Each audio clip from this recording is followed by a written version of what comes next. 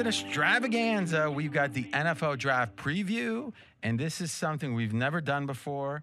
I'm very excited about it. We're going to get right to it because there's a lot to do, and it's the following.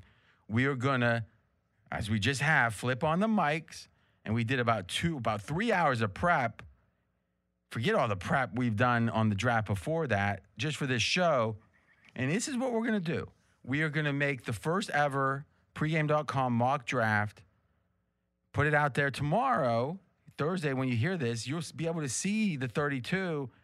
But this is going to be literally a live recording. It's being recorded live. You're listening to the recording of us doing it. Fez has his ideas. I've got mine. Even Mackenzie's got a few.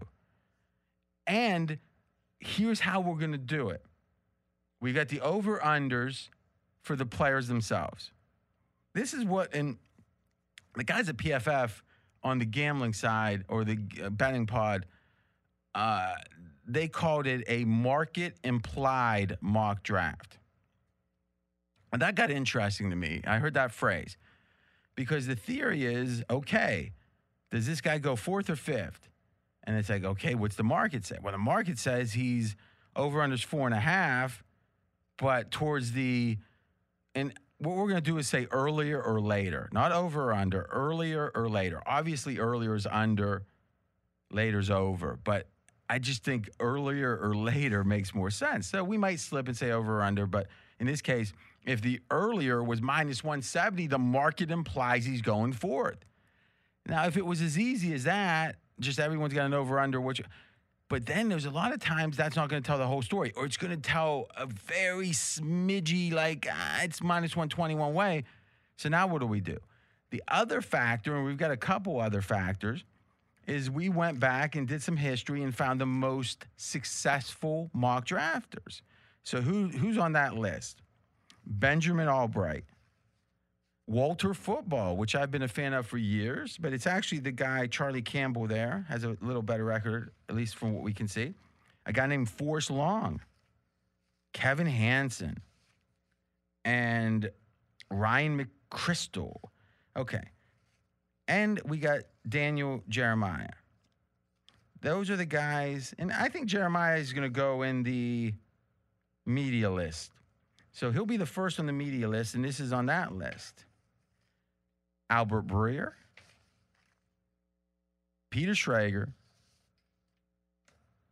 and then this guy kind of is, we'll call him the wise guy, Evan Silva, who does fantasy, is quite sharp in a lot of ways, and maybe in many ways, but I hear him, and I think he's sharp in many of the ways I hear him, and it strikes me he's got a history, at least one year he had a monster year, so I think he's not going to be as much consensus, but if he's out of left field with something, it's going to be noteworthy. Okay, so now in a way we're going to have three consensuses in counting. One's going to be what the market says, over-unders, and also other things like how many running backs go in the first round. Well, if we're at the point we're putting a second running back in, maybe that's a mistake if it's the over-unders a half, right?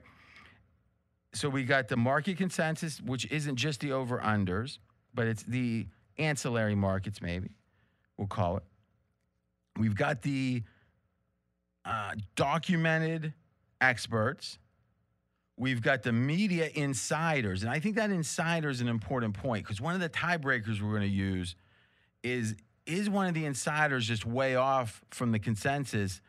Because oftentimes those are the ones that are information driven, whereas they got a source in the building. And that's more important than any of this if you got that. We have even more than that, though. We've got the ESPN staff mock.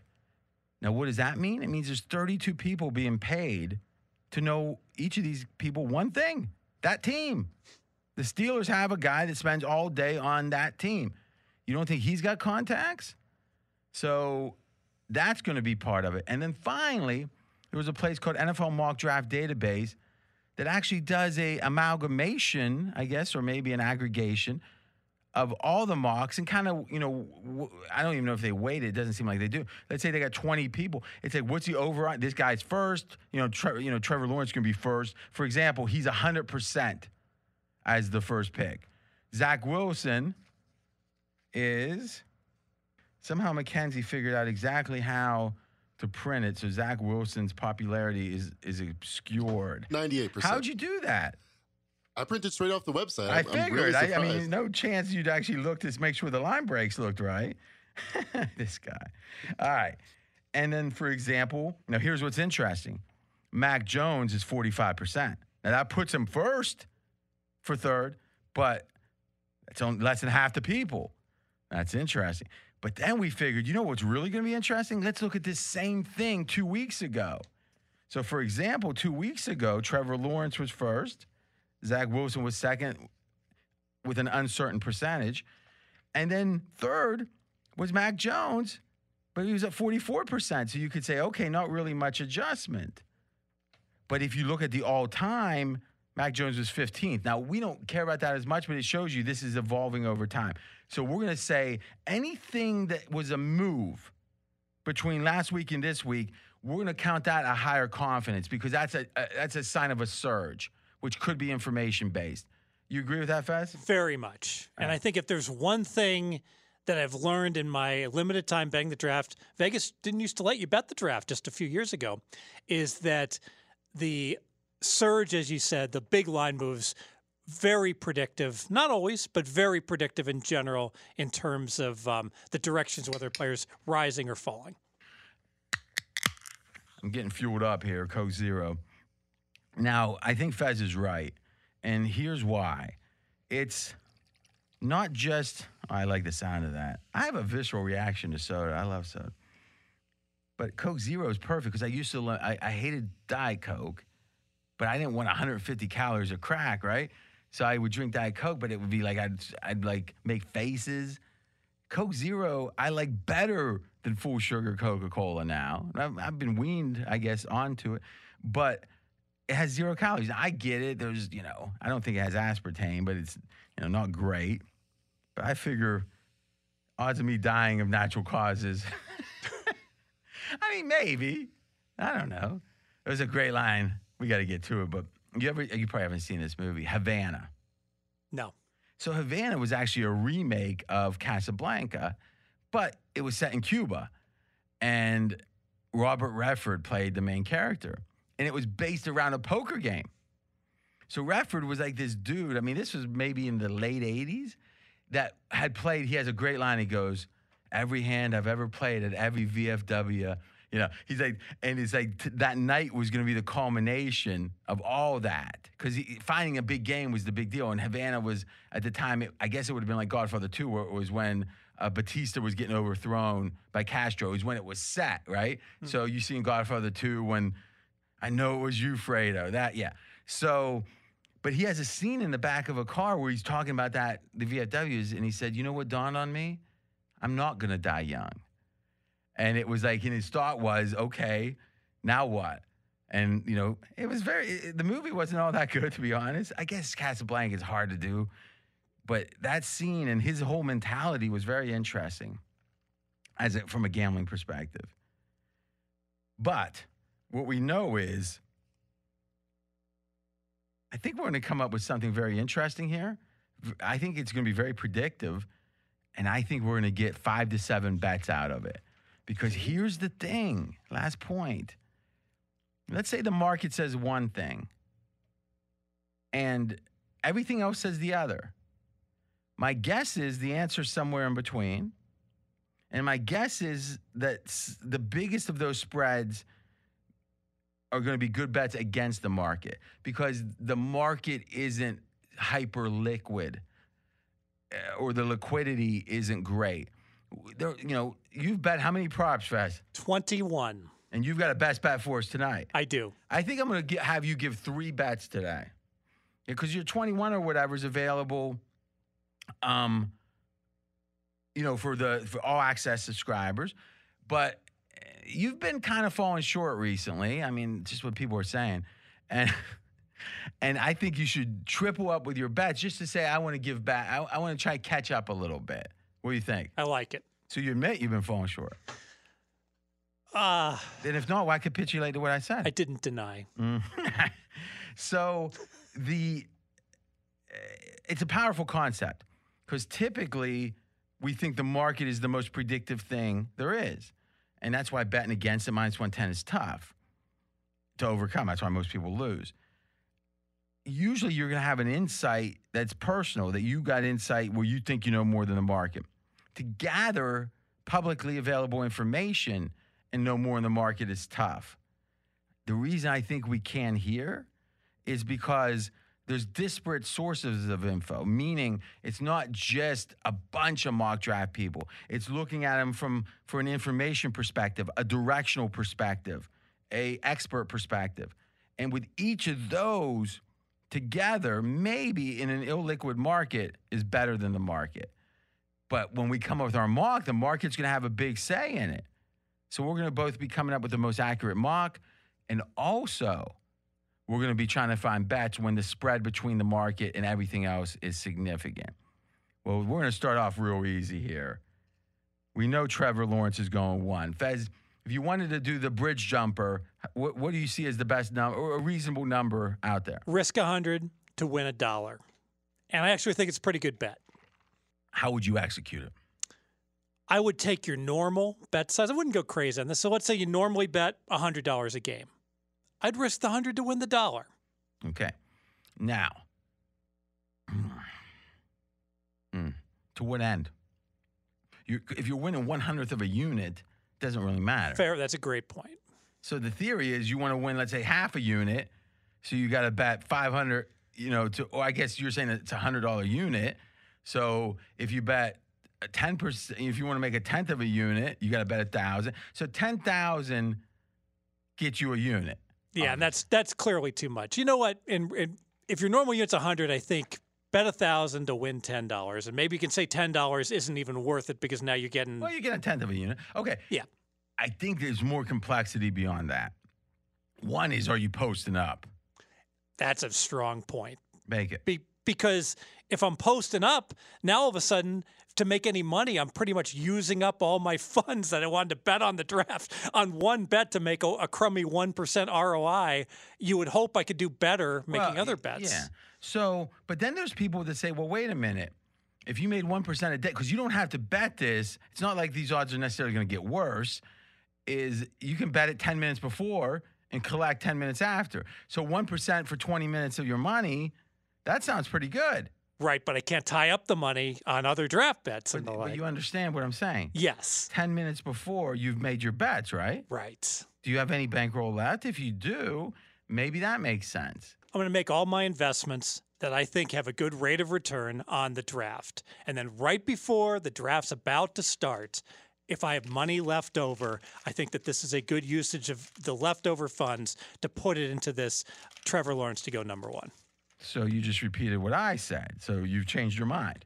I have. So what did you miss before? What I missed before is the question, should I invest in Trevor Lawrence? I don't know yet. I have to wait and see the funds I have available at the very end. And I don't think I need to hold them back to make a 1% ROI. Yeah. If they happen to be there, great, I'll use them. You know what's funny? I just thought of this. That might be the best thing that a bettor could ever have, is any money he doesn't bet in his bankroll leading up to like some big point of game starting. If he got 1% of that money, that'd be the worst thing for the books ever. Because when you're deciding to bet, you'd be thinking, well, there's something kind of attractive by holding it. Because most people, when that choice is, do they bet that marginal bet or not? I think the biggest, if people would not bet the marginal bets, and what I always used to do when I was betting brick and mortar more, I say, if this was over at the Red Rock, or maybe it was another casino before the Red Rock, but I always thought to myself, if I had to drive a half hour, park the car, walk in, bet, come back out, drive home, you're looking at 90 minutes easy. Would I make that bet? If so, I bet it.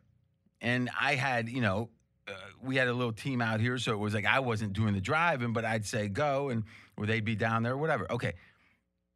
That raised the bar for me, because when all it takes is a click, I'm sure listen, you're a pretty disciplined bettor, but you bet in game. So there's small bets. Do you ever find yourself thinking you're erring towards betting too many marginal bets? That's interesting because I don't, but my buddy that I partner up with, Jared, thinks I do. He says all the time, you just, if you're watching a game and there's a timeout, he's like, it's almost like you, Fez, it almost seems like you have to make one bet. And you believe that Jared's become, at least as good as you at in-game betting. Yeah, he's So does that, but what I'm saying is, does that then cause you to think if he's saying that, maybe you need to re-examine what you're doing? No, because why would you do that? Because he's so nitty. He's such a nitty sports bettor that he's almost like nitty. Nitty came from poker players who were trying to get other people to play differently. You do realize that, right? Yeah.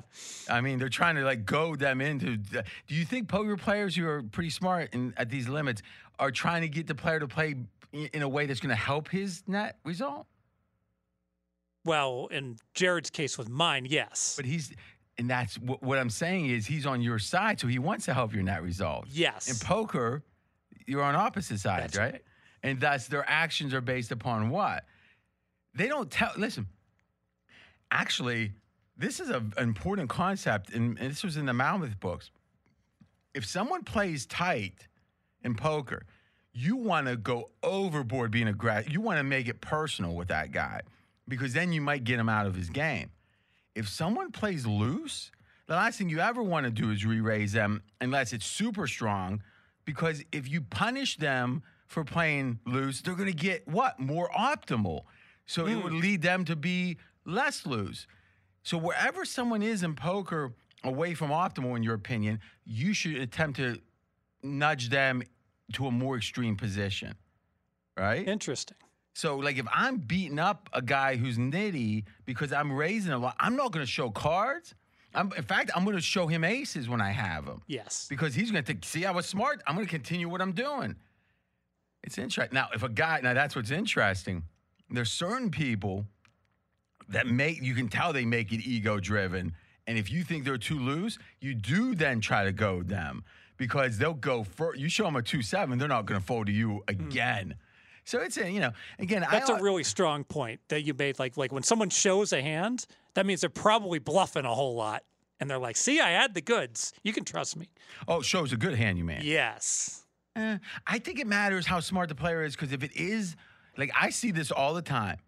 A rocky player, like a rock, who isn't really, that's the most dangerous player. Tight, aggressive, like from the rounders, it's true. I think that description. The worst guy, you want a guy really tight or really loose. A guy that's got different gears is tough. Agree. And at the higher limits, and again, I'm saying even 5'10" today, you've got mostly players with multiple gears.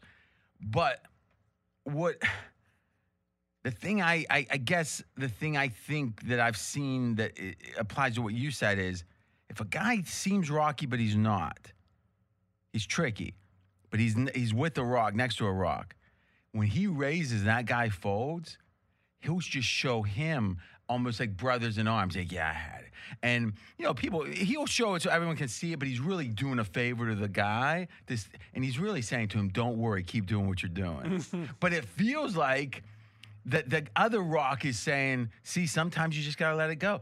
And it actually works at both levels where it does calm that. And again, that's a savvy guy. You see someone make that move, you figure it's tough. Now, I'll say this. I've never bragged about my poker play, but I think the following. I'm one of the 10 best poker players in the world in a bad game.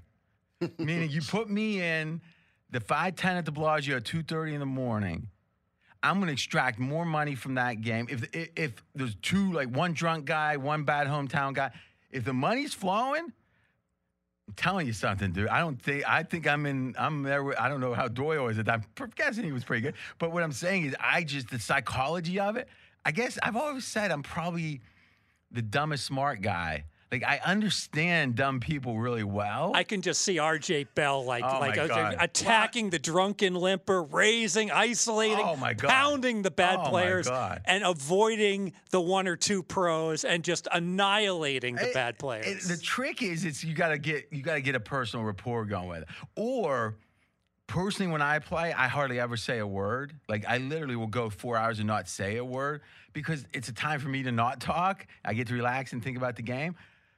But people get mad at that. So when they start coming back, like, it's like, oh, you think, because they take it as aloofness, but it's not, right? At least in my case, then I kind of perk out because I think, okay, because one, if you're playing a good player, like most of the time in those 5-10 games, and again, I don't play 5-10 anymore. I don't play online, so I haven't played brick and mortar for, over a year. But I was not always, mostly positive EV in the games, but the average player was better than me. But the question was there two guys that were clearly worse? Because the whole game's built around that. If everyone was as good as the median player, I wouldn't. I was probably maybe the sixth best player in I guess 9. So fifth best player maybe in the 9-handed. But I could make a lot of money. It's just who you're going against, who you're getting it in with, and just to wrap this. I think that you see so many different psychologies in poker. I really do believe against, and I guess the last thing I was going to say was, if a player is better than you, you're always going to have trouble interacting with him. He's just better. So let's be candid. There's a reason pros, or they used to at least more, wear glasses, hoods, and actually serious pros who don't will say they think it's unfair. So whenever you've heard that, well, you don't really play brick and mortar, but what they'll say is, when you hear the guys that don't do it say they think they have an unfair disadvantage, that's a sign they think it's working, right? Because in theory, if they're staring at you, you ever see a poker player play that's good that doesn't look at the other player? So that means looking at him means you could gather information. Well, wouldn't it make sense that the player that's trying to have information gathered upon him or from him would want to try to obscure that view as much as possible? Sure. So that's the more you talk, Jamie Gold, let's give the guy credit. His talking is the only reason he won when he did, right? And he wasn't a great theoretical player, but he got people. And if someone had said nothing to Jamie Gold, he would, if no one had said a word to him, then what? So in a way, to say no but to not participate. What's the famous line? What is the optimal bet if you have a negative EV? 0. Well, what am I gaining from talking to a guy that's trying to read me? Nothing. So I would never say a word, even if they try. But then there'd be certain guys I thought weren't good, but they wanted to talk. Oh, that was trouble for them. Because then I could open up a little bit. All right. So I guess that final point is just a fascinating one, is the idea that if everyone could get a 1% return on their bankroll that wasn't in action at the end of the day, let's say, that would affect gambling to the player's benefit so much more than the 1%. Like, even if that money was then taken away by the government at the end, because the threshold to make a bet psychologically would go up, and most people bet too many games. Yes. What do you think? It's crazy that it could be that simple, that I could say, hey, the whole world can make another 1% ROI. It doesn't come up very often, but here's a situation where it does. So just to reiterate, my theory is this. If everyone, like right now we just said, hey, if you look at this bet with Trevor Lawrence, that potentially, if you don't have to worry about posting up more money, right? The theory is you posted up already, and so you have an account balance. And then if you're offered 100 wins you won, are the odds better or worse than 99% that Trevor Lawrence goes first? You think the odds are better. Thus, laying 100 to win 1, you think is positive EV. Yes. The question is, how do you execute on that? And as we've talked it through and you heard, if you have money posted up already, and that you don't have to worry about the post up, and it's positive EV, why not? Let's say you got 300 in there. Why not bet 300 and then 20 minutes later have 303? Why not? Okay.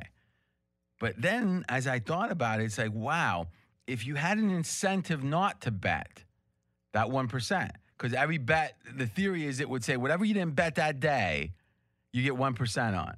If that was some promotion that a sportsbook did, I think it would benefit the bettors far more than the 1%, because there'd be an incentive not to bet. Every bet they make would be, you're choosing this over 1%. Now, most bettors say they have an ROI of 10% or whatever. So they're going to bet the ones that they like, but those marginal bets, the ones that Jared said you're making, let's say when you're just watching a game, if you had if it could be bet this and win or lose or take 1% on this, you wouldn't bet near as many, would you? That's strong. No, I wouldn't. I would basically say, let me just keep it in the Fezzy piggy bank because I know at the end of the day I'm going to get a 1%. But on a lot of your bets, you think you have far better than a 1% ROI. So you'd rather bet it, right? Yes. It's just right now there's no incentive not to bet. In fact, that being in the account just says bet it, and I think that probably, I've never thought of these numbers. But they say 3% of bettors win long-term in sports betting is the number you hear. I bet 30% of people could win at a lower volume. I don't know how low it would have to get. It might be a couple games a month. But if God came down and said what the true ROI is, that most bettors are going to have, probably... I'm not saying ROI is in like you could cherry pick them because God, I'm saying of bet types or what, and I'm not even sure how God, I guess that's why he's God, right? But in general, if you stack ranked the ROI of your bets, if you can know exactly what they were, there's going to be a cutoff where there's a substantial number of bets that are actually positive EV beyond random. I guess that's what I'm trying to fight against because if you just randomly pick games, you're going to find some good ones. But I think through rhyme and reason, there's a lot of bettors that would win if they just only bet this. Maybe it's just one sport, right? I'm a big believer that smart people that know sports, if they just looked at the Mountain West Conference and that's all they did, they'd probably be pretty good at it, Yeah, because the specialization, boom, there's going to be that Mountain West game where UNLV's two best players get ruled out 5 minutes before, and you just happen to be listening to the pregame show, get that information. It's not even widely available. And then the light bulb goes on. I'm only allowed to make one bet a month. This should be it. Yeah. Though it wouldn't be one bet a month. It's rather there's an incentive to not bet. Just the act of the incentive not to bet would lower the volume, I think, greatly. And I think volume is part of the problem with most bettors. Now, Mackenzie put this up. I'm reading it without editorial filtering. Albert Einstein said, you're starting out okay. The most powerful force in the universe is compound interest. You sure that wasn't Warren Buffett? Not according to Google. Look up Warren Buffett and compound interest. See what he says. 1%, maybe Buffett cribbed it. Faz, that'd be a good company. 1% for 20 minutes is huge. Now, Einstein said that? No, that's my editorialization. Okay. But you have it all in the same color. Yes. So him and Einstein. Okay. We got that connection. I mean, really, that's what you're saying, right?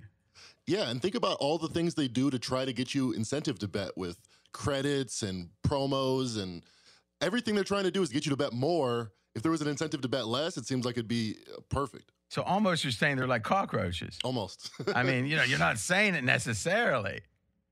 Anything else, Mackenzie? Nope. You sure?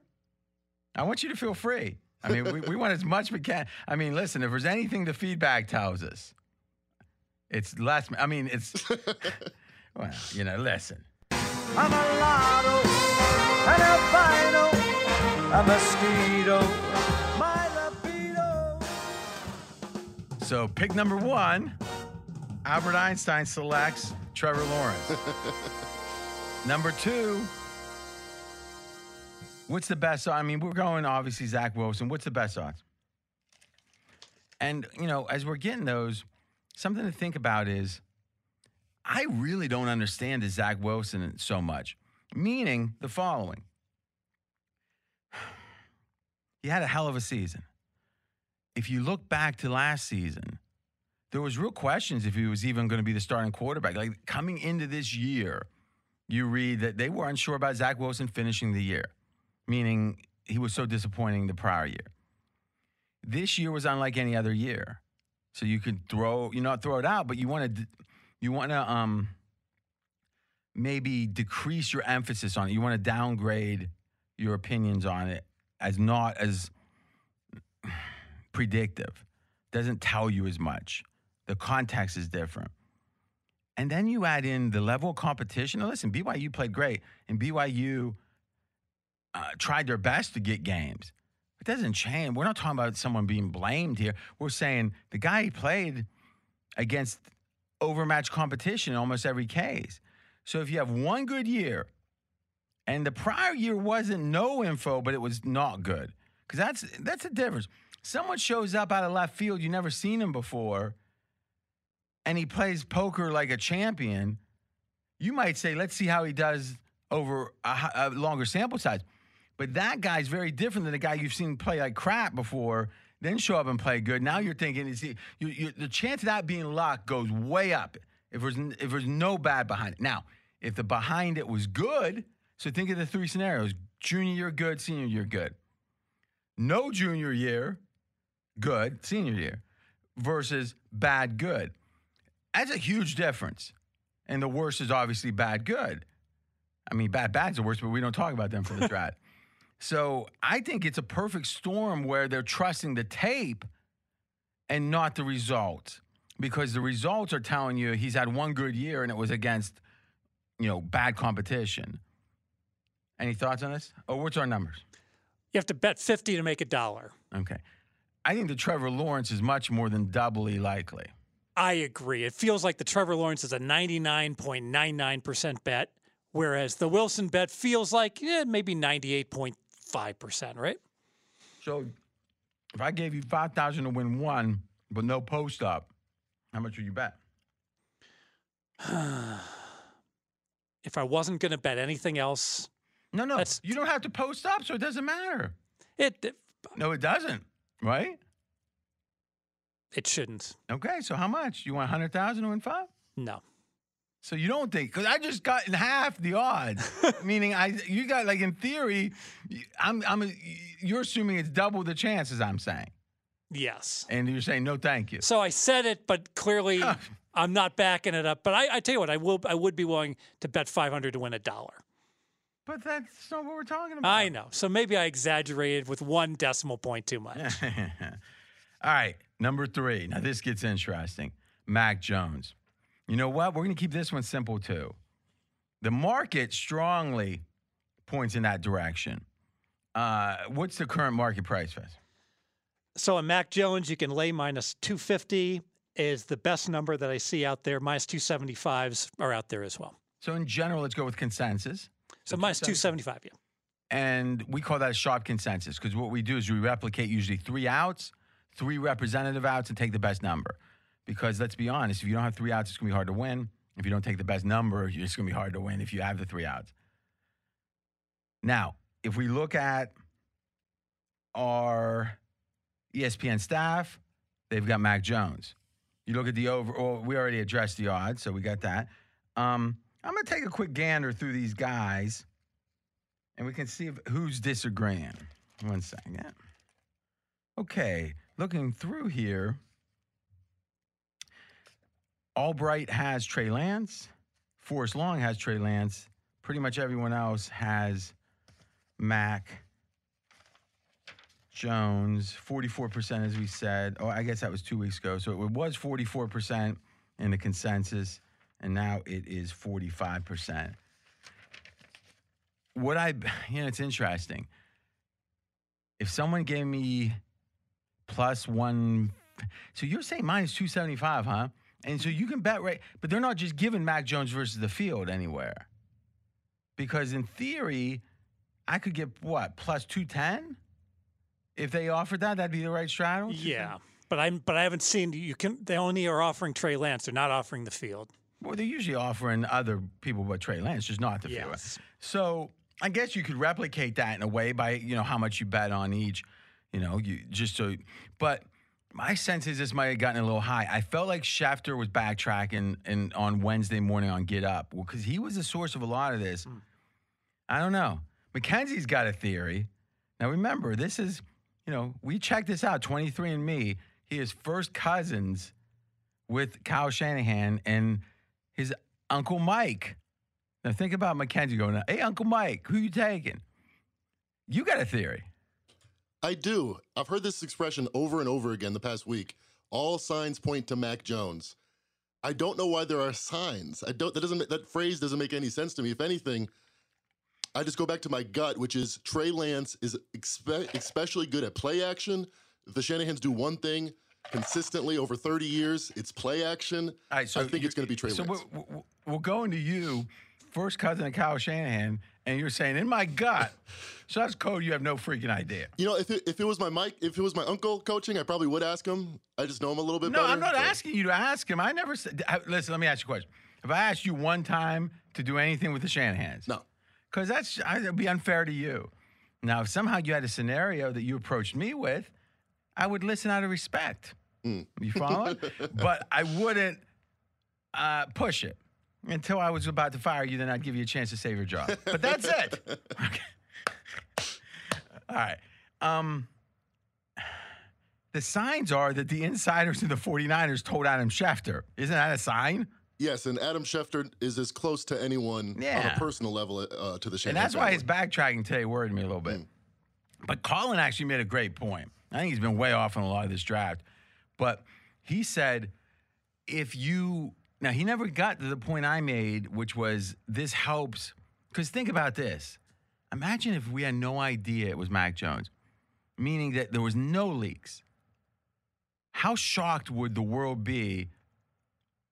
What would it be? Justin Fields would be like minus 180, right? Yep. Trey Lance would be, I don't know, plus 130.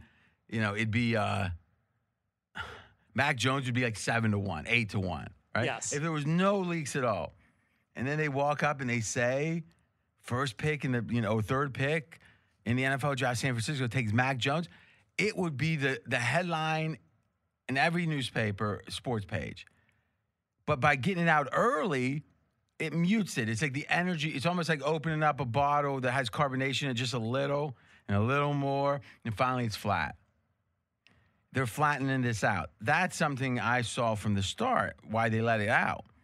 But Colin made a good point today.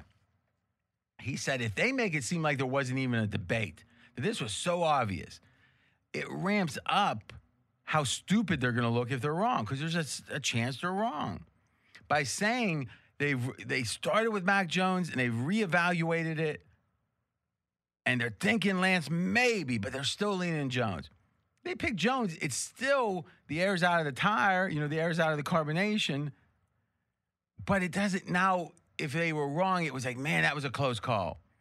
As opposed to why make your bet bigger than it needs to be?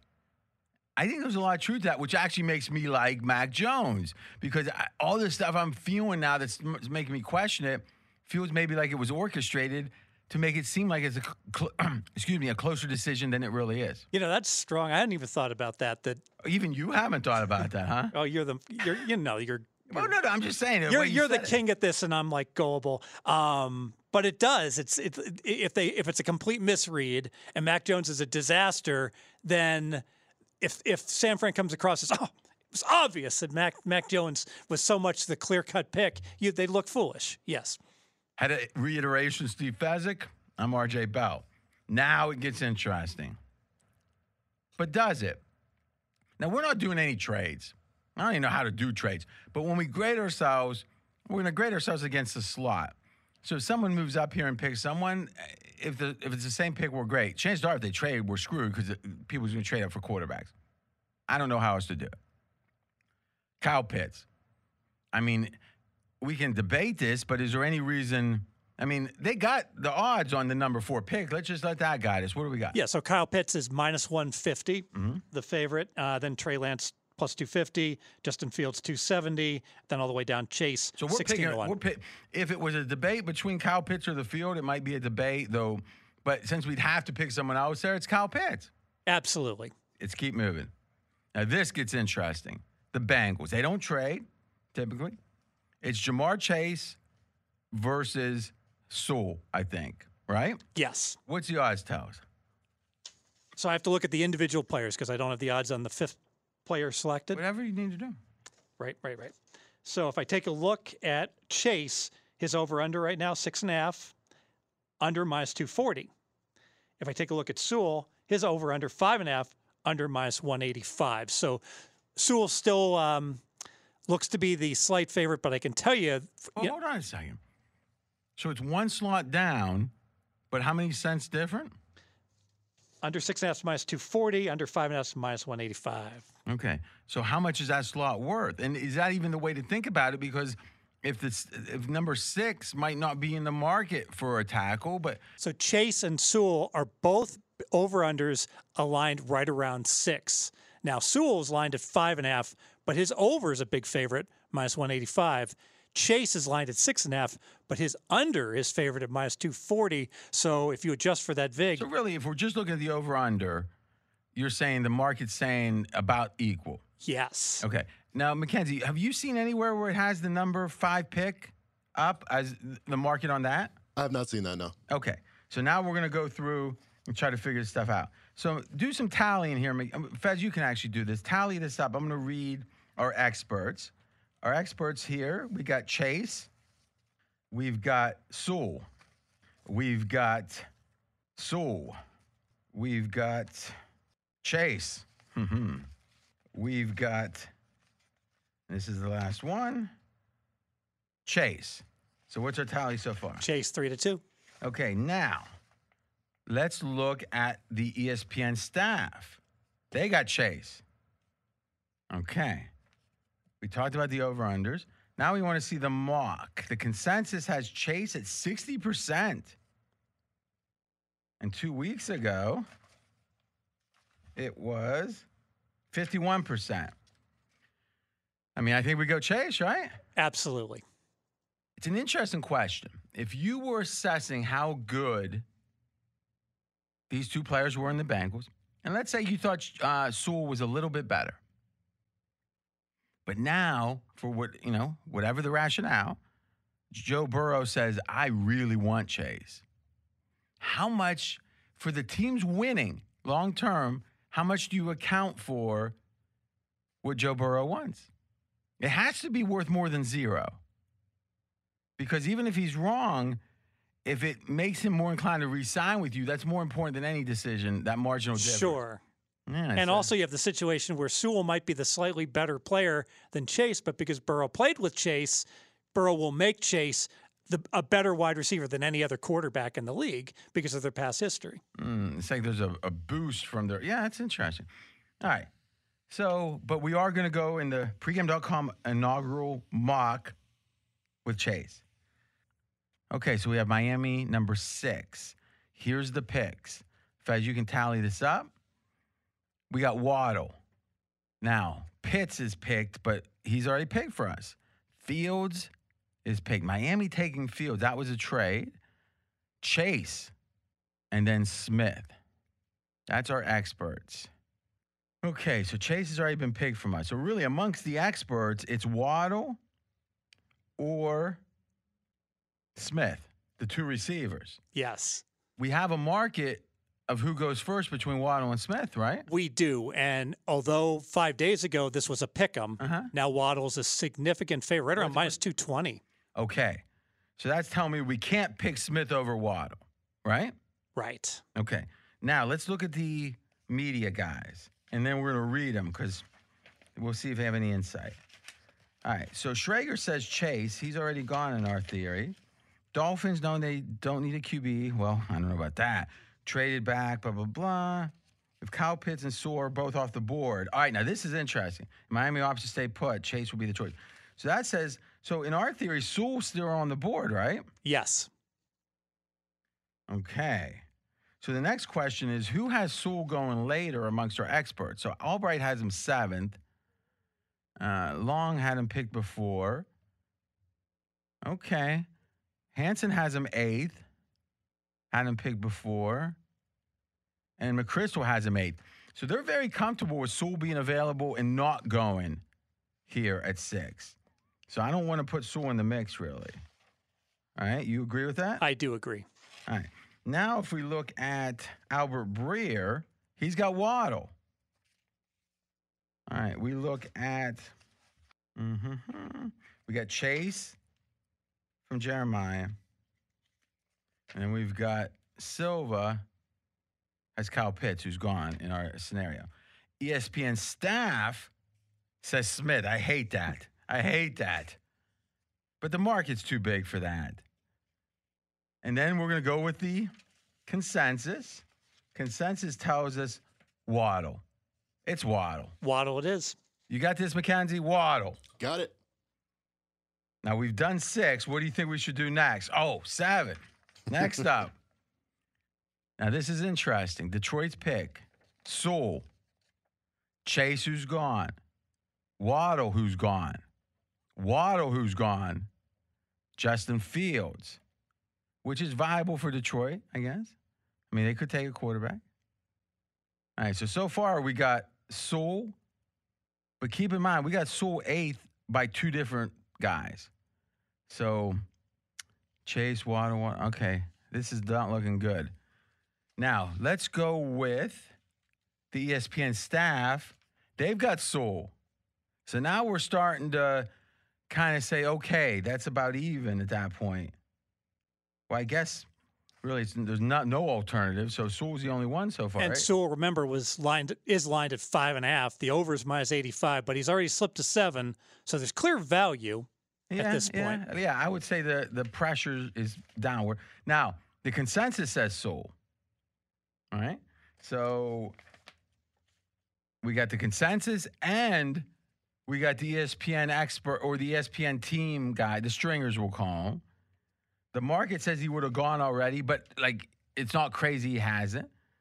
And we've got, though, with the experts, we got Albright, who's very respected.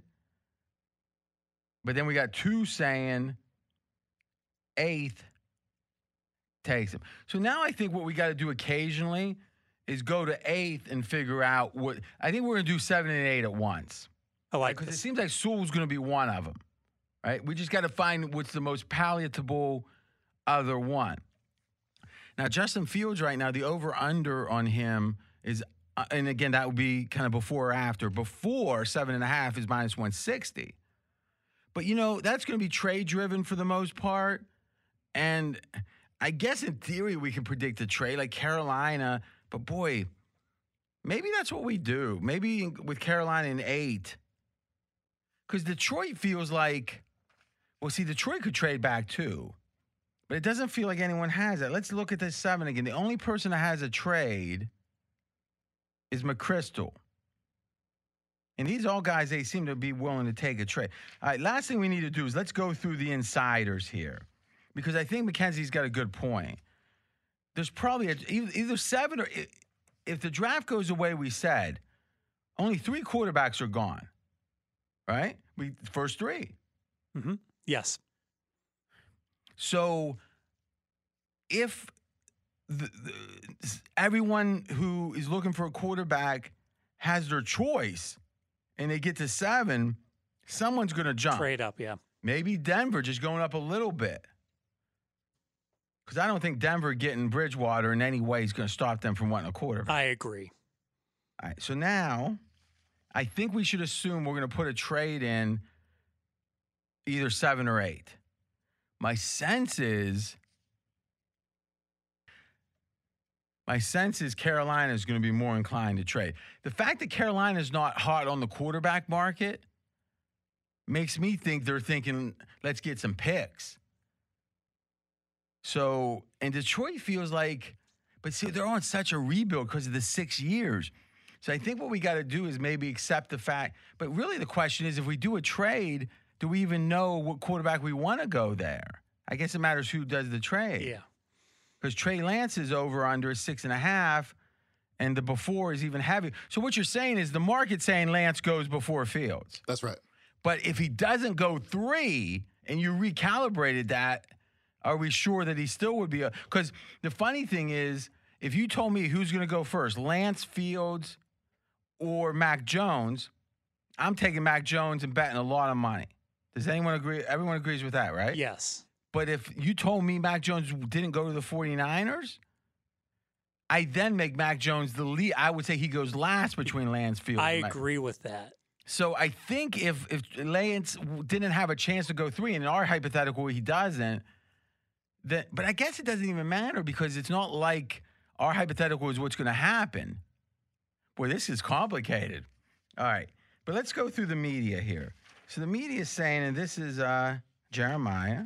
I guess he's a draft expert too. He's kind of a hybrid. Mackenzie cut this off again. So Denver, he's got trading up to 7. Okay. And taking Justin Fields. All right. So now we've got, this is interesting. Detroit, this might work because McChrystal has the same thing. So Fields and the Lions. And I think that 6-year contract, and let's be candid, they're trying, it's in the best interest of the AD and everything, it's in their best interest to trade back. And because it makes it feel like they're delaying the judgment. Right? Anytime you're able to delay judgment, that means you keep your job. Yes. All right. So now, if we look at the next media guy, we got Arizona coming up for Waddle. That's not going to really help with us. And that's Schrager. If we look at our boy Silva, he's got Chase going, which we've already got him gone. He's got Justin Fields going 4th to Atlanta. I don't think with that contract they gave Matt Ryan. All right. We got one more here I got to get, so that's interesting. Where did I got one more? Or do I only have the 3 media guys? I got Schrager, Jeremiah. Didn't I have one other media guy, Mackenzie? Who was it? Albert Breer? Yeah, where's Breer? We were comparing Evan Silva's prior mock to this mock because we're looking at trajectory, but I actually was reading from the prior. So let me just read the first 7 or 8 picks so we got him straight here. So you got Lawrence Wilson, Jones, Pitts to Atlanta. All right, that makes sense. So we agree so far. Chase to the Bengals. I agree so far. And he's got Waddle going to Miami. So he seems smart. But now this is the thing. This is just serendipity. He's got Fields. We're going Fields going in the 7 slot. And then that makes 8 Sewell.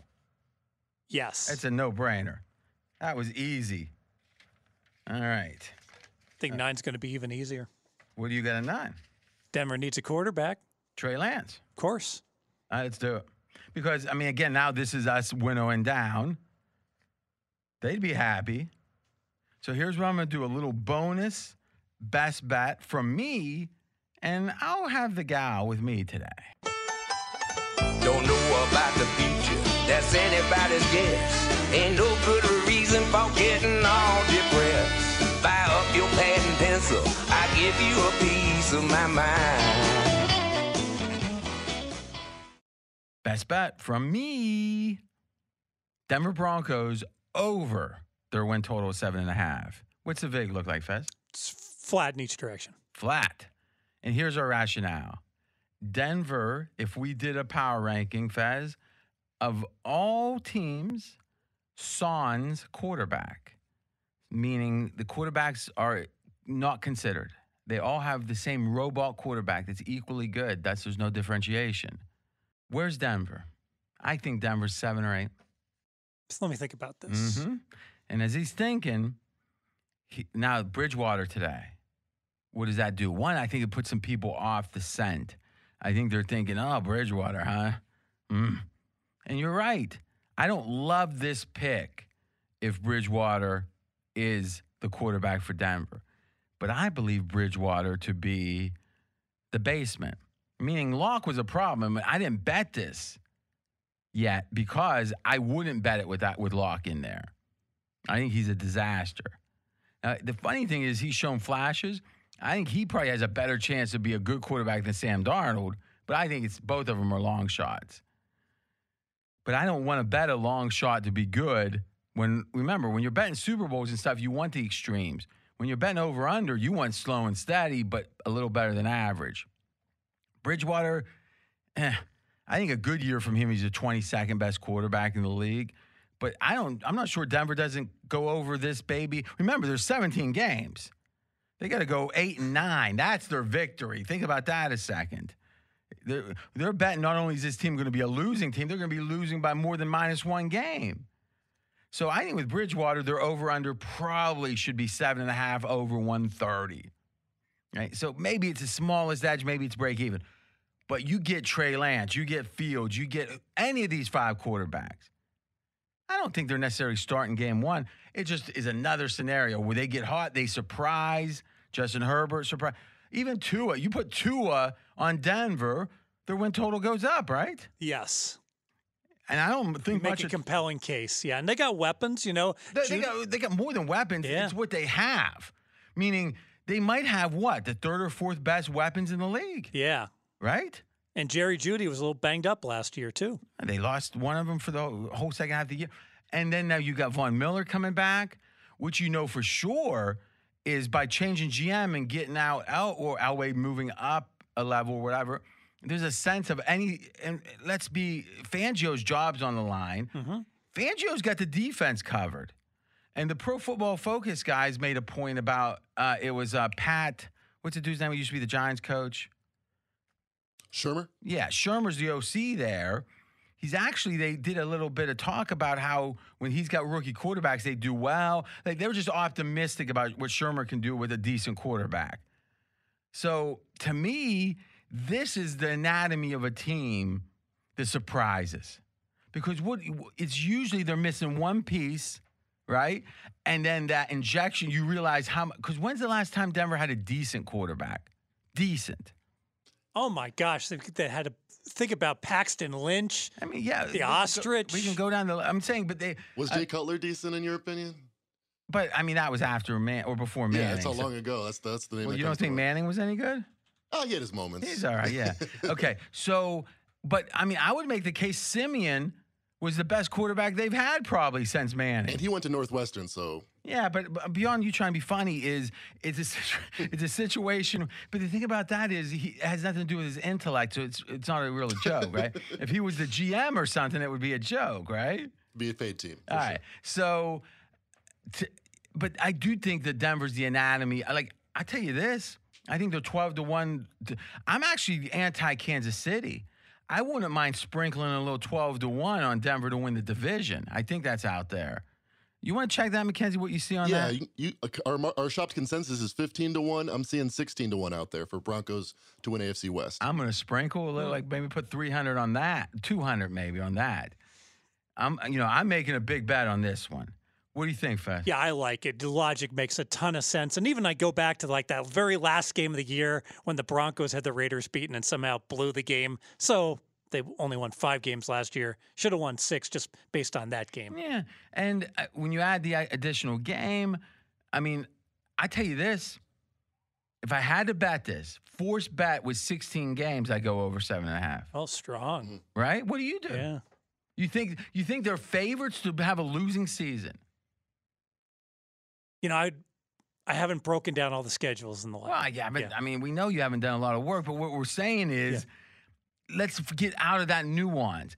I guess my question is, would you be anxious to bet? Well, here's what we can do. We'll keep it simple. We know what game's the 17th game, right? Yes. So if you're anxious to bet, you'd lay, 120. You want to lay 120 on the 16 games that we pull out, and that they're going to. I guess the theory is they're not going to win 8 of 16. So we're saying it's debatable. You might go over, or it's a fair bet at 7.5 out of 16 games. It's probably a good line. Yes. We got a 17th game, right? And who is their 17th game? They're hosting the Lions. Oh, yeah, best bet. Fez, I tell you this, it seems like when you don't get a pick to start with, they always win. You ever notice that? That's a strong point. I mean, you're almost like you're the representative of the duct tape shoe guys. Let me wait around, and maybe tomorrow will be a better. But what I'm saying is, it's not even that, because you usually bet it by the time we're done talking. So the only time it takes is to hear me out. But like what I'm saying is, when I have to really like push it, it's when they almost are like short things after. Like the Phoenix bet, I think you were looking to fade them, right? Right or wrong? All I thought about Phoenix was in terms of, the chance of winning the title. I understand. And I was bearish on Phoenix for the title. But what I'm saying is, literally the day I told you I was making this bet, you were talking about you wanted to fade the Suns. And I get the whole playoff thing, and I'm not sure that's wrong. Or maybe it was I know what it is, the Washington bet for the division. Oh, yes. I was so reluctant you were looking to fade them. And now you realize that, like, everyone that knows anything is saying Dallas, Washington. And I get it. The market still is juicy, I think. They're saying Dallas, Washington, 50-50 who's going to win that division. There's a reason that was the first division I started to do the hardcore work on because I've come around. I've paid all the dues I'm going to pay. Yeah. What do you think, Mackenzie? I like it. It reminds me a lot of the Browns over 8.5 pick, where it's like, well, the Browns lose every year. Now, you are making a good point Last here. year, they were a very popular sleeper pick. The Broncos were. This guy learns. And this year, they're not. This year, they're completely off the radar. That's usually a good sign when you want to bet on a team. You know who else applies to that? There was another team. It wasn't Baltimore. I was thinking about this clearly. Oh, Milwaukee Bucks. Like, Right. What do we really know? I mean, like, I get it. It's starting to feel like there's merit to the fading of the Bucks, playoff-wise. Yes. But, boy, if you just looked at their record and performance in a vacuum, it feels like the market's downgraded them. It's almost like there's such a visceral reaction to people being wrong, either betting money or the media guys, that no one wants to dip back into that, which means there's just an artificial depression of interest or backing of the team. Yeah, there's still the number 2 pick in the East and Philly's number 3, though. But what I'm saying is if you actually look at, and you're right, maybe that market does, and maybe the betting market in that case isn't doing as much what I'm saying, but you talk to people, like media guys, no one's talking about the Bucks. No one's picking the Bucks. So maybe it's the market's being a little sharper here, or maybe if you actually look at how good the Bucks have played, maybe they should be right up there with the favorites, and the fact that they're above the 76ers is partially a sign of that, but should they be that far from the Nets? I don't know, right? But I do think in general people are disinclined. I mean, you're even like that. You bet a team a couple times, you lose, you don't want to do it anymore. Yeah, it's like putting your hand down. I know what you're saying, but instead of repeating what I'm saying, talk about your own personal feelings about it. I bet the Dodgers yesterday in a great bounce back spot after losing to the low-life Reds. They've lost a lot of games since you said they were so good. The Dodgers lost again yesterday. And so today I said, you know what? Now they're in an even better spot. They're not going to get swept at home against the low Reds. But you know what?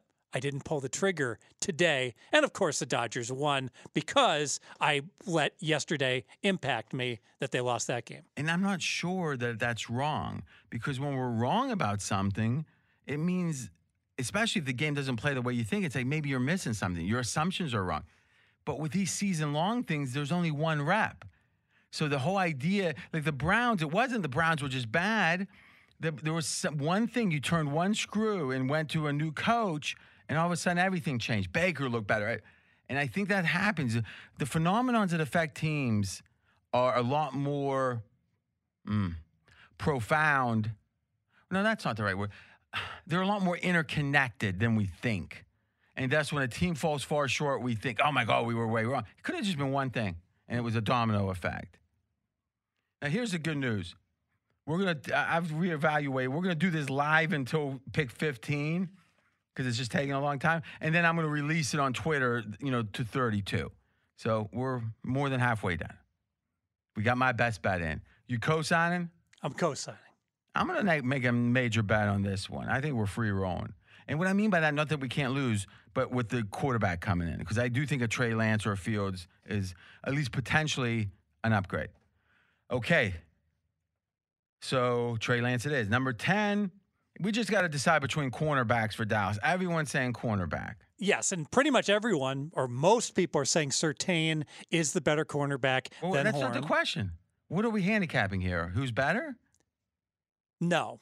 Uh-huh. We're handicapping everything I'm seeing in the betting markets. Now, this is interesting. Well, hold on a second. What are we handicapping? We're handicapping who Dallas is going to select. We don't care who the better cornerback is. Especially with Dallas.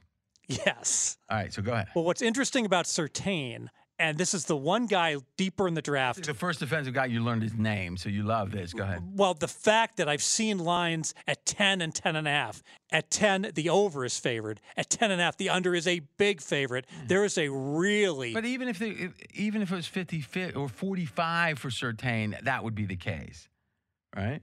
Yes. 45% chance. Because if we assume it's Horn or Surtain, okay. So let's see what we got here. So the Hitman actually has a pick on the number of cornerbacks. This might give us a flavor of who he thinks is going to go. So let's listen. This is the Hitman, the translucent one. And let me tell you something. He's been betting his balls off in the draft. He's ready. Would you agree with that, Fez? Oh, yes. Let's listen. Best bet over 4.5 cornerbacks in the first round, minus 130. I like it all the way up to minus 150.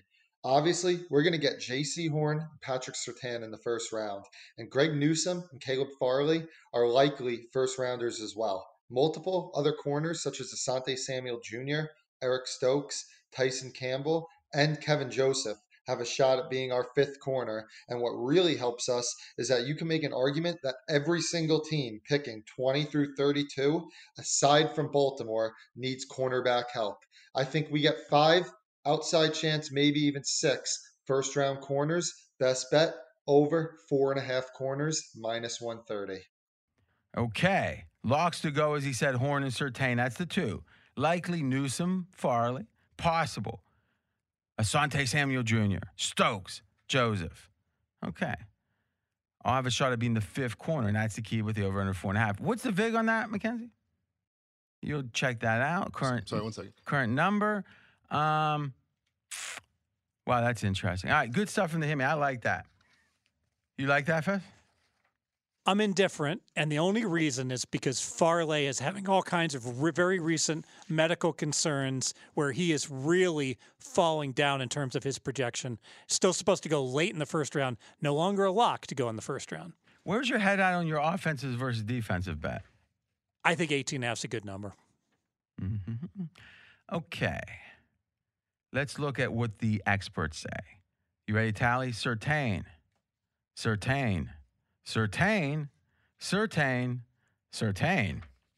Interesting. I don't know what to do. Oh, now number 10 on the consensus, Surtain. It's Surtain, number 10. Number 11 from the New York Giants. Let's start with the consensus. Devontae Smith, 23%. That's the most common. Okay, I kind of like that, my gut feeling, because he could have went earlier. There's going to be a sense of value here. Though they did get the Lions receiver. Huh. Okay, here comes our experts. Pay, Smith again. Trey Lance is gone for us. Smith again. And as we have in our database, the Georgia edge rusher that has OJ in his initials. Give a shot at that name, Mackenzie. 1 sec. Did you? What was the VIG on that cornerback bet? Minus 150. Over to the over. So he's laying the lumber. Aziz Ajulari. That sounds like it could be. Okay. The ESPN mock has Waddle. We've taken him. All right. Mm-hmm. I mean, Smith is our guy. So I'm not saying for sure yet, but let's just take one more. So what's the numbers? What's Smith's over and under, Fez? It's 12. Okay. So we're saying him going to 11 would be 50-50. So that's really saying that we're in the right territory for him. We're in the right territory. The concern is that the narrative out there is Smith weighs 166 pounds. Well, everyone understands that. But like you would say that if he was 19. So that's built in. Like, what's new? Well, every day that goes by, Smith falls a little further in terms of his projection. So So you're saying his trend line is down. That's okay, right. That's interesting. So do you have his over under like a week ago? What was it? Second. It was 11.5 flat. He was 11.5 flat. Now 11.5. The over's minus 165. All right. So you're saying market's moving where this would be early for him. That's right. But our experts are that way. All right, so now we got to go to the media, guys. And when we have to do that, that means we're struggling. And you brought up a good point. The Giants just got Galladay. But that's been the case for months, right? So I'm not handicapping. I'm handicapping the info. Right. I know you think you can handicap everything somehow. I don't know. Okay. Now, this is interesting. Jeremiah has the Patriots trading up, but we got the quarterbacks gone, so. Okay. Schrager, who I heard him on Simmons and had some interesting stuff on the draft. I used to do stuff probably 6-7 years ago when he was starting. He was a go-getter. 11, J.C. Horn, cornerback. Now, that's interesting. That's Schrager. Let's see what he says here. Don't be shocked if the Giants go corner. Yes, they have Jackson and Bradbury, but you can never have enough top-level QB. Okay, well, Horn is viewed as just that. Giants fans may bristle. Surtain or Horn. It doesn't seem like that's info-based. Well, let's see how we're doing with our Evan Silva. So he had Justin Fields like us, Sewell like us. He has Trey Lance like us, and Surtain like. Now, hold on a second.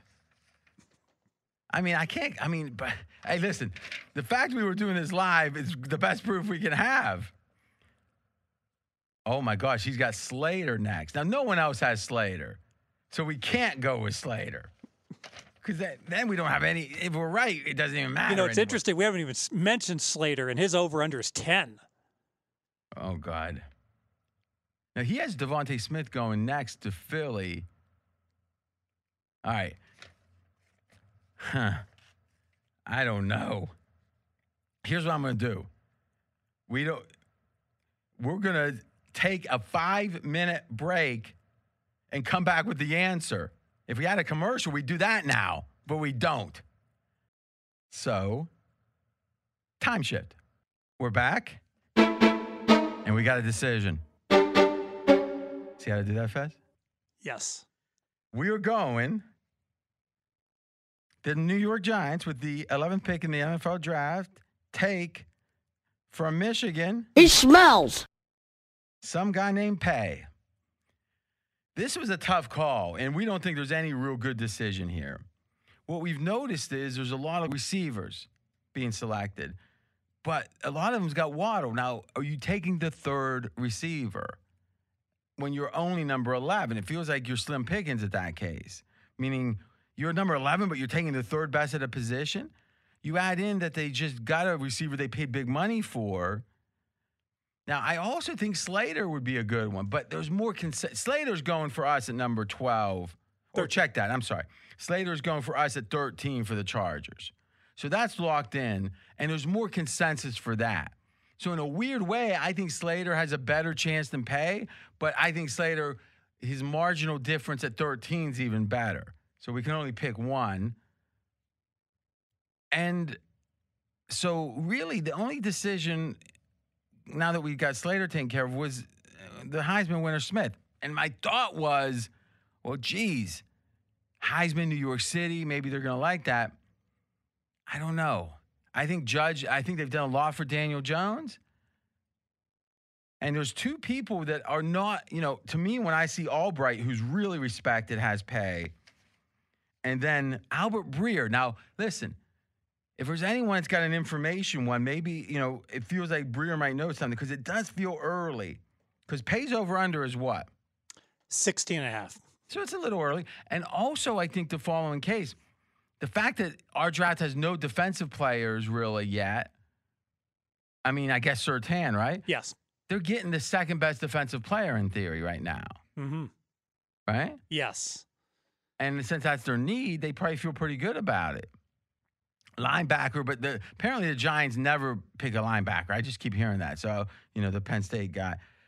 And I think there's the last point I'll make. Guys that are falling tend to keep falling. And Smith is falling. Right, Steve? Yes. So Smith was actually favored to go before Waddle, and then all the money just poured in on but Waddle even against more than Smith. that, the over-under's moving. Right, moving with 10.5 in some places and 11.5. Now I'm seeing some 12.5s popping up even. And I don't like, this is my least favorite pick so far, but we are making it official from Michigan. Is it Pay? That's how you say it? I'm not sure. Mackenzie? You haven't done your work on this yet? Mackenzie, what are you hearing? Quiddy Pay. Okay. Sounds like a cartoon character. So we got that locked in. At 12, Horn. Simple enough. Slater, 13. Now, 14 and 15. In our mock, all the quarterbacks are gone, right? Yeah. Yes. Okay. So I think 15 is going to be easy. But we'll look at both. I think it's Penn State linebacker. Patriots don't care about those rumors. All right, so let's do a read, or let's see what the consensus says. By the way, that consensus had Smith, but I think it's the same rationale. They're getting it wrong. Okay, and it's only 23%. Let's see what it was 2 weeks ago. I bet it was like 28 or 29. If he's dropping, I'm going to like that. He had Smith at 21, so it went up just a little bit, but it's still in the same range.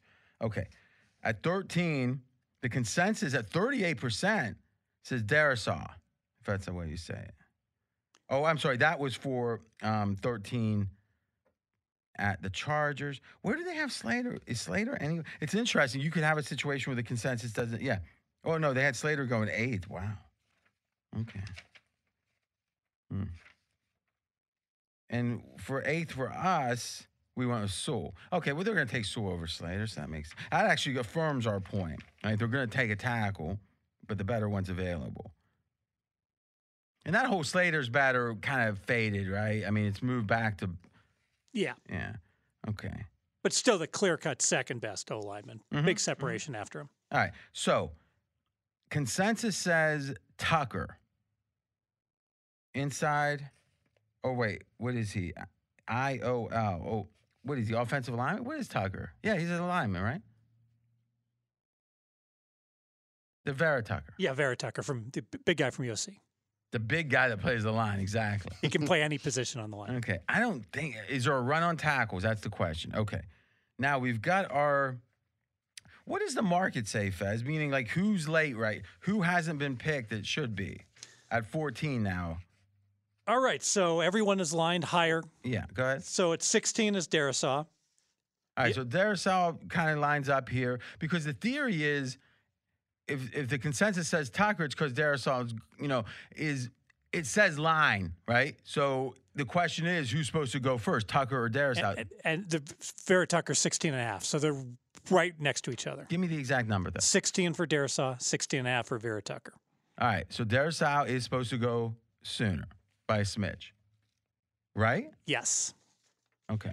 Now we're going to look at the consensus. Oh, no, check that. This is the list of experts. So 14, Vera Tucker. You're going to tally this, Steve? Yeah. Okay, we got Phillips and Phillips again, Darisaw again, and Phillips again. I tell you, Fez, we're trending up with Phillips because it feels like he's surging. How has that number moved? So I saw 21.5 over the weekend. We bet it at 21.5. You alerted me. You're like, Fez. Yeah, I got it. Go ahead. Yeah, so I've down to 18.5, and I even saw some 17.5s today. Okay, so we're in range here. Because the theory is if Smith's dropping and he keeps going, maybe the edge rusher from Miami, Phillips, keeps going. You know something? I had a epiphany kind of, or an inspiration. I think we made a bet, like we said, on the Miami edge, storming up. What's our theory? Our theory is that when a trend line starts, it goes it's like a long drive. It runs further than you think. And I also think this is the key. Zimmer hates having had a bad defense. He's going to put his resources to fix the problems on defense. I think we go with the Miami guy, Steve. Phillips at number 14. Phillips at 14. And you know something?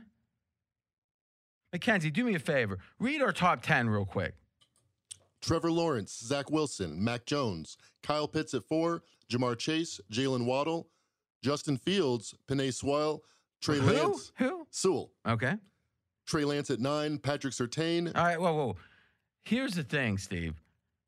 We're talking trends. We're talking it's going in one direction or the other. Lance is going up, and Fields is going down. Yes. What's the current over-under for him? So current over-under for Fields right now is 7.5, under -150. So Fields is favored to go under that. But Lance is lower at 6.5, and his under -185. And now the question is how much of that has to do with the 3, the chance of the 3. But there is a trend line here. There's a trend line here. And there's a chance that the Lions keep that pick and pick a quarterback. And wouldn't that be the perfect combination? Goff, who's on his last legs or whatever, or has a low ceiling. But then you think about it, if you have the biggest upside project quarterback, isn't that part of a rebuild? Yes. It's like you get a free roll, meaning not a free roll, but if he ends up being the quarterback of your future, you got it covered. If he's not, you're going to find out in the first 2 years of practice, and you'll be ready to draft another one. Yep. Let's flip that. We're going to put Fields at 9, Trey Lance at 7. Trey Lance at 7. Got it. And now 15, I just think because it's Belichick, linebacker, Penn State linebacker. Parsons. All right, we got the top 15. Read that. Give me the spot, the team, and the pick. Number 1, Jacksonville Jaguars. Trevor Lawrence. Mackenzie, you don't have to enunciate like extended. Just say it. Jacksonville Jaguars. Jets, Zach Wilson. 49ers, Mac Jones. Atlanta Falcons. Number 4, Kyle Pitts. Bengals, number 5, Jamar Chase. Miami Dolphins at 6, Waddle. Detroit Lions at 7, Trey Lance. Carolina Panthers at 8, Penei Sewell. Denver Broncos at 9, taking Justin Fields. Dallas Cowboys at 10, Patrick Surtain. New York Giants at 11, Kwity Paye. Philadelphia Eagles taking the corner J.C. Horn. The Chargers at number 13 take the tackle Slater.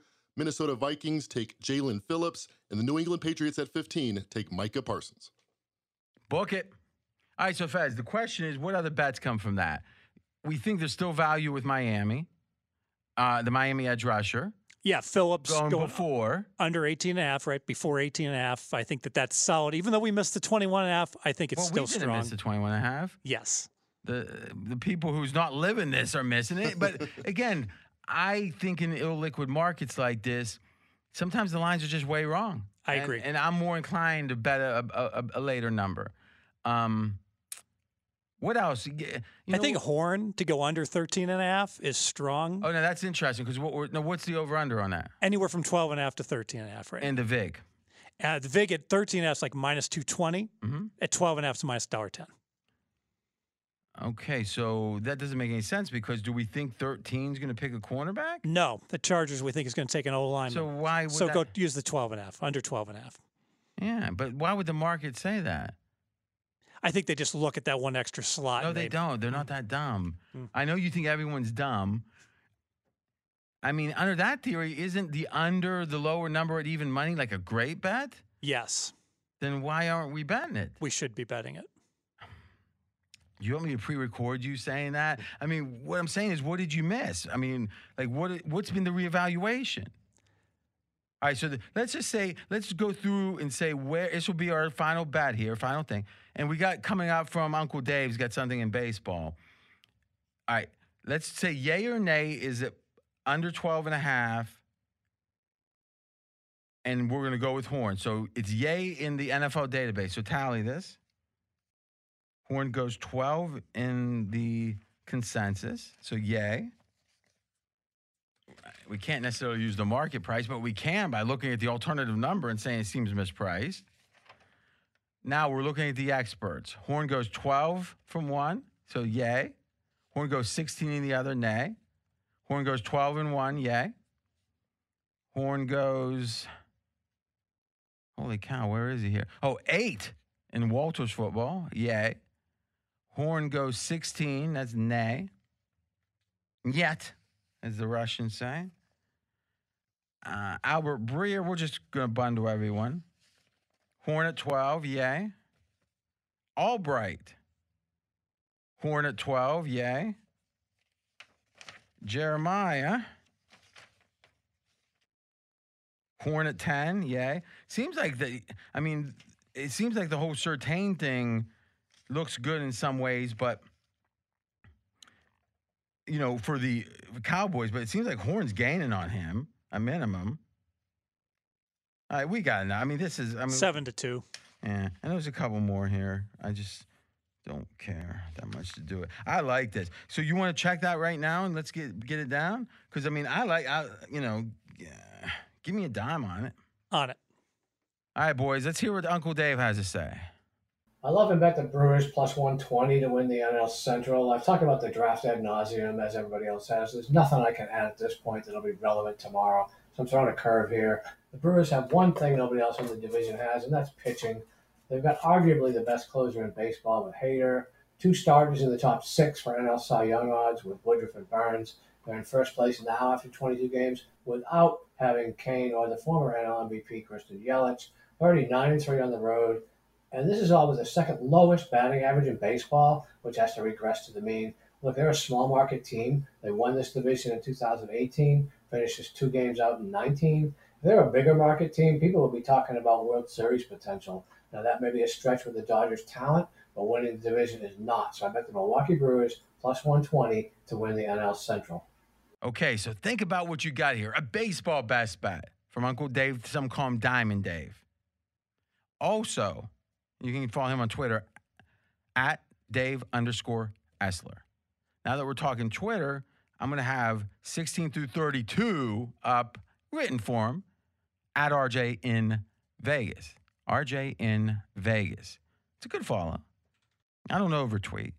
We've got I love it, over under on Denver over. In the NFL, over 7.5, flat. Fez had a best bet. Even that was okay. What was that one, Fez?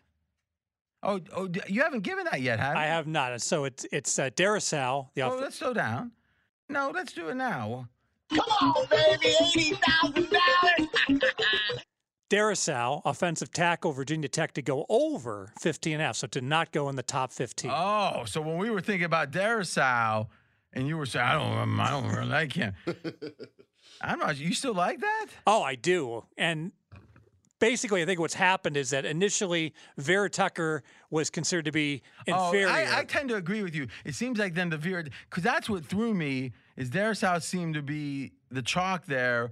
But then as we look deeper, there was a lot of Vera Tucker. So it seems like if Vera Tucker goes first, you win for sure. Exactly. So it's that support. And you could even win if he doesn't go first. Yes. So if you told me that Darasal goes before Vera Tucker, I'm not excited. You don't like the bet, but you're probably still got a 35% chance. Yeah, I'm still alive. Exactly. Yeah. Okay. So say it one more time. So we're going to go Virginia Tech offensive line, Darasal to go over 15.5. So that's later. Later than 15.5. And what's the VIG? VIG's minus $1.10. All right. So what do you think, Mackenzie? We wrapped it? I think we got it. You got any bets that we can fade? I mean, honestly, though, I don't know how the market reacts the way that. When's the last time you made a bet with me, for example, that the market hasn't moved like drastically within 20 minutes? Maybe that's an exaggeration. Does not recall. I mean, let's be honest. You bet me again with your cousin. And I said, listen, maybe you're right. It's funny. Trey Lance is surging, but his odds are getting worse to be the third pick. Right.